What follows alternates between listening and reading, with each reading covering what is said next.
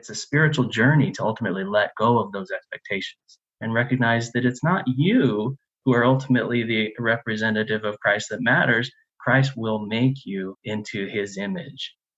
What if you could be at your strongest when you're the most vulnerable? Welcome back to the Riskers podcast. Today, we welcome Mick Silva, Senior Acquisitions Editor at Zondervan. He has nearly 20 years of experience working in Christian publishing, and we first met at a conference in Oregon, and I remember what stood out about Mick was his kindness and was his attentiveness. If you struggle with pretending or how others perceive you, then this talk with Mick about vulnerability is absolutely right for you today.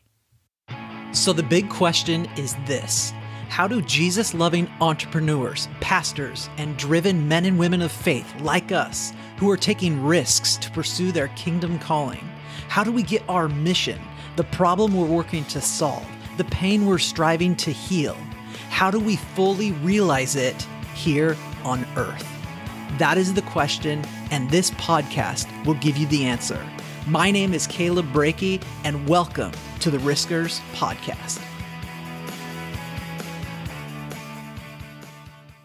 Welcome, Mick, to the Riskers podcast. Brother, we met years ago at the Oregon Christian Writers Conference, and I remember thinking to myself, now here's a guy who I could go get a coffee with or a drink with. Very personable. You connect with writers, and brother, so privileged to have you on the podcast. Hey, man, it's my pleasure. Thanks for having me. And kudos on the podcast. It's been doing well. Thank you very much. We have been absolutely loving it. Sir, your story. Where did this editing as a senior acquisitions editor, you may not have seen yourself doing this 10, 20 years ago, and you've been in the industry for 2 decades. Where did it all start for you? This attention to detail, this attention to, hey, this person has something to say. Yeah, no, that's a great question. And you're right. I didn't see myself doing this. Not at all. I wanted to figure it out. I was a writer, kind of wannabe writer, and figured, hey, let's learn how to edit, and kind of threw something together and made my first attempt at getting a real job at Focus on the Family back in Colorado Springs. I was just married and figured that was a great way to get started. I got my foot in the door, became an assistant editor there at Focus Books, and worked my way into acquisitions. It's been a long journey. I tell you, 20 years goes fast, but working with a lot of great writers. And I have learned over the years that writing is this thing that you either have it in you or you don't. And yet there are many books out there that aren't just to a writer or for a writer. They're by these people who have a heart just for God and for his work in the world. And so that's what I've loved doing. It's totally blown my expectations out of the water. I had no idea when I was starting out what it was going to look like, but it has been a journey, man. It scared me too. I think that's something that I've looked forward to talking to you about this too, because I know you're talking to risk takers. And how do you take those risks to kind of decide, okay, maybe I'm a writer, or I have a message, or I'm not really sure. How do I take that next step? And really one of the things I've loved, and I've heard others talk about this on your podcast, is being available to others and having a mentor in your life. I was lucky to have that kind of early on at Focus on the Family. Larry Whedon was my initial superior and my boss. And so he kind of showed me the ropes, showed me how to edit. And we went back and forth on many drafts, and he showed me, this is what you want to do and frame it this way, and always add a compliment in there as well as the critique. I've kept that stuff forever. I love to hear that. I remember my first job working at a newspaper at the Chronicle, and I wanted to get no marks so bad. And I would sit there at night. I would be working late, 11 to midnight, to sometimes 1 or 2, because it was a sports desk at the time. My boss would come in the morning. So I'd sit there and I'd work like proofread. Okay, there's no way he's seen anything. And sure enough, I come into work the next afternoon, and the spread is there, and it's just marked up, covered in ink. I'm like, come on, how do I beat this guy? How do I beat this editor?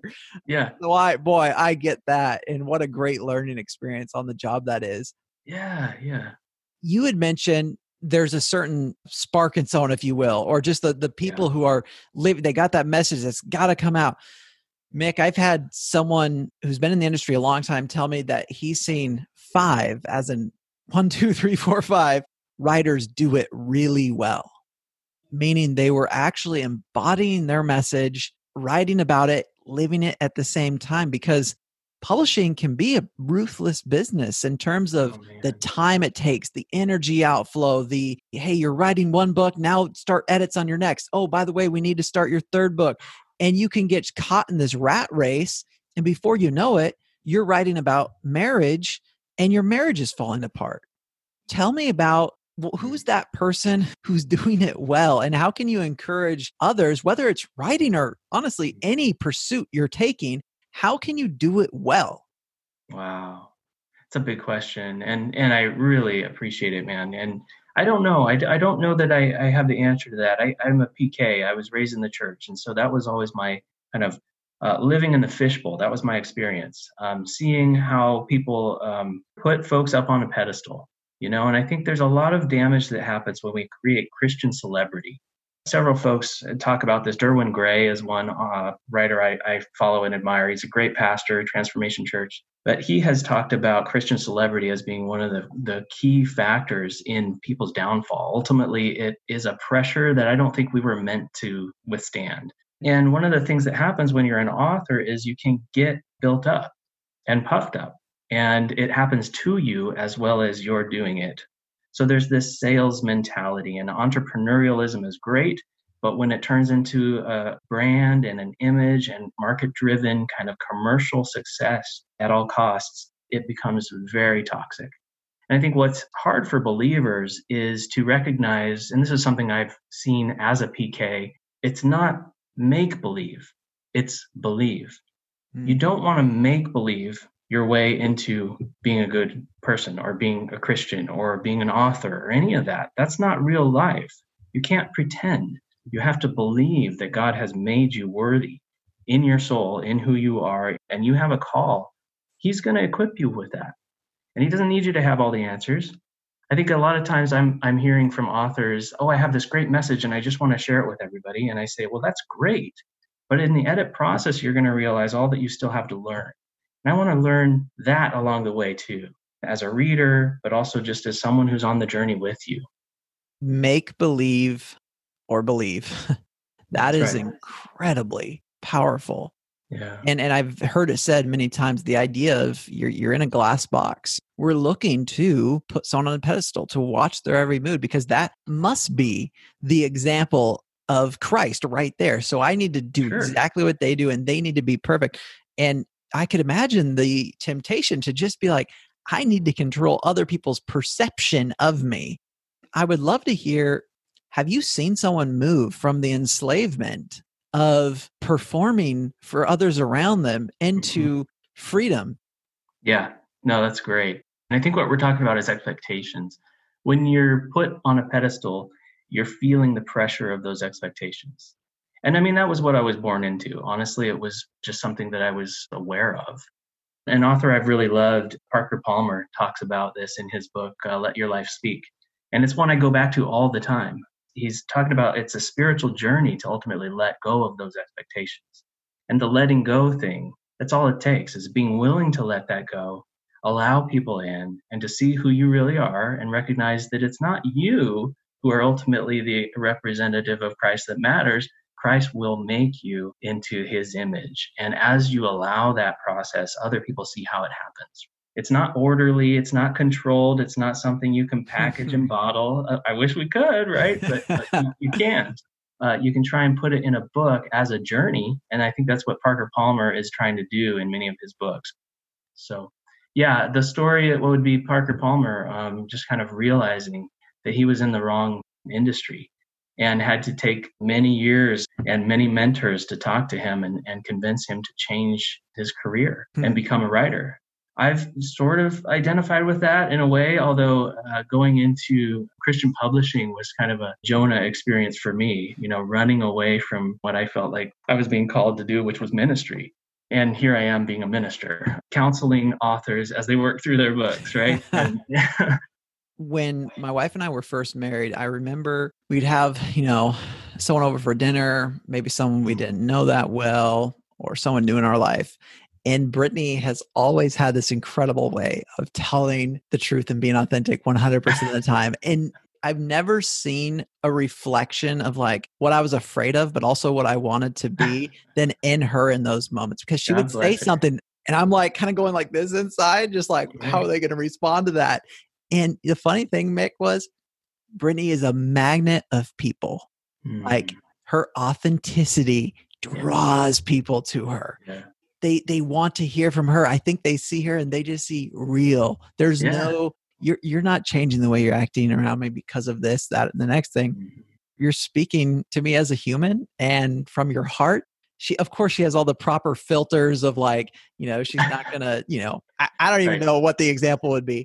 but authenticity and vulnerability draws people to you. And this is Yeah. what the author must do, correct? Like, Yeah. brother, I want to get back to risk and your story. So when you think about risk, what Mm. comes to your mind? Yeah. I mean, it's not knowing, right? Not knowing for sure. I love that image, and I mean, it's an old movie now, but I use it all the time still. The Indiana Jones, where he steps out onto no bridge, and he's got to just believe that there's a bridge there. It's such a great prescient image of what trust looks like. You don't know that anything's going to catch you, and yet it does, and it strengthens your faith like nothing else, right? That's the experience that I think I'm looking for. And when I step out in risk, I always think about that. And if you've seen the movie, you see him like clutch his chest.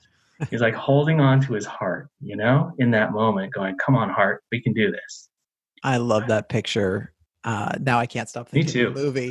That was an amazing visual effect back then. It was, Throws yeah, the dust exactly. out there and he sees it. Yeah. Mick, that's awesome. And I'm curious, from writer working at Focus, now at Zondervan, what has been what you consider the biggest risk you've taken in your life where you go, on Hmm. paper, this just isn't making that much sense. But in my spirit, I see no other way. Oh man. Well, I could answer two ways. I think first, of course, big moves always come to mind first for Mhm. me. Yeah, and we've been fairly transient in this job, as you kind of need to be if you're going to be an acquisitions editor. Um, my first move was to Colorado Springs. That was a big risk, but I knew I had a job. The more difficult one was moving from Colorado Springs when there was a downsizing, reduction in force, as they called it, a RIF. And corporately, I think we got the gossip early. And I went to him and I said, if you need to cut a particular percentage of staff, it might be a good time for us. And I did that knowing that I didn't have a job set up. I didn't really even know where I was going to go, but I felt like God was telling my wife, Sherry, and me that there was something else for us outside of that safety net of Christian community that we had had for so long. I didn't know if it was going to mean moving from Colorado Springs, although ultimately it did. And that's when we moved to Portland and I started freelancing. That was tough. I didn't have anything set up. We had a little bit of savings, but I had to look at that and go, okay, what is success? Even if I fail at this, can that still be a success to fail well? If we are moving in the direction God has asked us to move, won't it also be successful if we fail well? And it ended up being the best thing. I mean, we moved out to Portland, and then the risk to come out to Grand Rapids and start at Zondervan was a little bit easier at that point. Wasn't as easy for my wife and teen daughters, but they were willing to take it and try an adventure with me, and it's been great so far. So I feel like that risk to leave Colorado Springs was a setup for the risk of coming back to Christian community at Zondervan. Before we go further, I want to take a quick break and tell you about the publishing expertise offered by Speak It to Book and Sermon to Book, where we help men and women of faith become powerfully positioned to impact lives by collaboratively writing their book and building their ministry platform. If you've longed to write your book and impact a broader audience, our team is here to help, even if you don't have the time or energy to write. We've helped riskers like you secure traditional book deals, hit numerous bestseller lists, keynote to 100,000 people in 2 years, and get featured on Entrepreneur on Fire, Forbes, and Inc. Schedule a free strategy call at www.calebreaky.com. I'm curious. So one of the things that I've mentioned to Brittany over and over and over and over is that I wish I would have written down how Mm. many times God has been faithful to create a way when I thought there was no way. This amnesia that we have to God's faithfulness, it is incredible how fast it works. And the next time Yeah. you're up against a wall, you've got conflict, you go, how in the world am I ever going to get out of this? And it's the immediate thought isn't, well, God got me out of that. He's going to get me through this. We Yeah. just Yeah. love to say there's just no way. And I wish I would record that just to feel it and to open it up during Yeah. those moments. I love how you said that too, because it's kind of like writing it down, right? I remember the Ebenezer's in the scriptures. It talks about in the Old Testament to remind the people of what God's done. If you keep a journal at all, or you even just a blog, I've blogged since 2004. And that has been a great reminder, I gotta say. I mean, sometimes the Facebook memories will come up and it'll remind you of the posts you did. Those are helpful, actually. I look back and I go, you know what? That was a difficult time, and yet I knew that God was there. Not having finances it lined up is one thing. Not having a community lined up is another.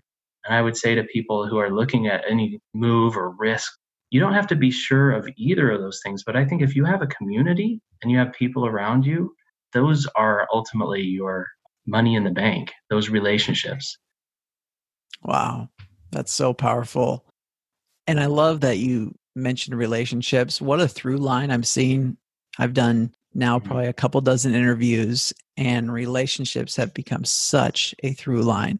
I've seen someone very close to me say, when my back was against the wall, when God had to show up, I have never been more in love with Christ. But Caleb, I have to be honest with you. Once I started to figure things out, I kind of let God fall by the wayside. Yeah. If you look at the opposite of taking these risks, of trusting God, Mm. you're kind of saying, I want to trust myself more. God's okay being up there and he's my God and I believe in him. But Yeah. when it comes to my finances, my job, and all these other things, I got that. Like I that's got that. my I got the password for that. You can't have that. That's And right. it can lead to this unreliance that I believe Mhm. ultimately becomes incredibly useless Yeah. Christian because Yeah. we can't please God without faith and we're just not usable without faith. And That's so good. so, this podcast isn't just about helping people see that risk is an option. This is faith. There's a reason for this, Yeah. but it's Hmm. also sometimes a warning against if you are never stepping out in faith, that could be disobedience. God Yes. is prompting in you. Right.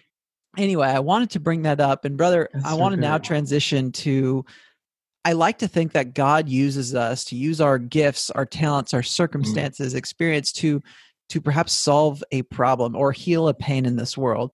What do you consider that pain that you're trying to heal or that problem you're trying to solve?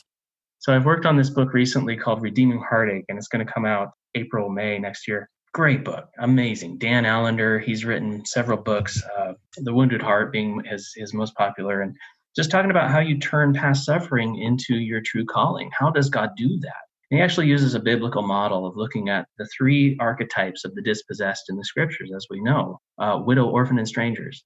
And he says each of us in our heart is one of those three things. And I think it's really profound to think about, okay, what ultimately we're trying to do when we look for our call is to have that transformative experience that takes the widow, orphan, and stranger experiences of our lives and transforms them into something God can use. So he uses the three archetypes of, the three offices of Christ, ultimately, prophet, priest, and king, and says that each three of those original dispossessed archetypes can be transformed through Christ's work into the three new offices of Christ as his representative in the world. And you will have that as your call. So this is an amazing archetype, and I'm using it now. It's probably just embedded in my brain because we've been editing it together. But how to redeem heartache. Ultimately, I feel like my call is to allow the experiences of my past, the things that I would like to not have had happen, to come out and to be transformed in my relationships with others. So that's with my wife, that's with my kids, that's with my parents, all of the places where I feel like I'm maybe not at my best or out of my depth. That happens all the time. And in my job, especially when I feel like, okay, there's an emotional cost here. There's something required of me that I don't really feel equipped, particularly as a macho man in America culture today. You're like, okay, well, this is not what I would have chosen being an editor. At the same time, you feel like, hey, God wants to use those experiences to then equip and support and empower people in their work as well. So my call is ultimately to help others in their call. I like to help people shape their words. And by doing that, I ultimately shape their lives and they go on to shape other people's lives. I remember back when my first books came out, I started going to different conferences and speaking, and I'd get these terrible stress headaches Oh, and God. all these things. And I found out pretty quickly that I wasn't supposed to be that guy, Ah, and quickly moved into that, you know what, I'm going to I love support you. Yeah. others. And I really resonate with that. And I have to share this anecdote because I thought it was awesome. A team member of ours has been using this hashtag, right people, right work. And it just Nice. resonated with me Nice. because I knew that there were a lot of good people, character, integrity, those who really needed to be in positions of leadership. And when I heard right people, right work, it almost resonated with me as like right writers, right platforms, because that was the world I was Oh, coming that's from. good. And Yeah. anyway, my friend wrote this back to me. He said, it's a very intuitive, discerning, kingdom building sense. It's when you realize that people are doing not only what they are uniquely wired to do, but positioned to do. The kingdom is bigger than all of us, and it's going to get built with or without us. But by God's grace, we get to play a part of it. So, right people, right work is when people are leaning into their unique gifting, wiring, talent, experience, position, exposure, whatever it is, and they are leveraging it, that influence in a way that is selflessly serving other people as a Wow. reflection and demonstration of love. That is the work of building God's kingdom. Oh, And that's that just amazing. blew my mind. And Yeah. I shared it with our Wow. team, and I was like, right people, right work. That's what drives me because we're coming, I mean, even now, fresh off of the elections, we Yep. see this tension of someone whose character is so I don't even know the word for it, but Mhm. it's not someone I want to be hanging around as my mentor to teach me how to operate and be like Jesus. Right? Yeah. And yet there are people out there who are like that, who do Yeah. point you to Christ. And Yeah. those are the people I think, would you please step into this role? I heard it said that everyone is looking around, looking to plug into someone, Yeah. essentially. They will plug into whoever's out there. And sometimes those Yep. people are going to have really bad character. Sometimes they'll have good. I want to find those people with those right hearts, right Hmm. messages, who walk Hmm. in character and integrity and build them up to where others can find them. I feel that, man. I feel that from you too. I mean, you're real. You admire, like your friend the sage there. That's amazing. That is a great piece, and I'm going to take that. I mean, you can send it to me after. That's so good. But like my escape from legalism and that religious upbringing, I felt like it Mm, was through writing. It made me realize that is my calling in publishing and editing and helping people to write. I love Yeah. that. Brother, as we wind down here, I always ask people, risk is blank. To me, the bullseye is trusting that the attempt to follow is enough. Wow. I think if I could hold on to that in the moment more often, I would be a much more happy, fulfilled, successful person. I love that, Mick. Just the idea of that step is enough and that Yeah. God's got you. This God who takes care of the birds and takes care of this world, he's got you. Yeah. Oh man, that is it's encouraging, brother. Well, hey, if you are listening right now, I want you to give Mick's episode here 5 stars. And if you could leave a review, that'll really help the podcast. If God is calling you to risk, to share your story, to heal a pain, to solve a problem, we want to offer as many resources and be as helpful as possible. You can always go to calebreaky.com to get our free report there. You can always email me for free resources. Mick, what about you? Someone's Mm. listening right now who's really connecting with you and they say, I want Yeah. to connect with them further. Where's the best place for them to do that? Yeah. I've got a website and basically it's micksilva.com. Micksilva. And of course, I'm just around the web on the socials. Look me up. Love it. Thank you so much, Mick, for being a guest on the Yeah, Riskers man. Thank podcast. Thank you you. so much for your words of wisdom. Look forward to doing it again sometime. Right on, brother. Thank you for listening to the Riskers podcast. This podcast is sponsored by Speak It to Book and Sermon to Book, where we're on a mission to teach kingdom-minded men and women how to write, publish, and market best-selling books and build world-class platforms. To learn more, go to www.calebrakey.com.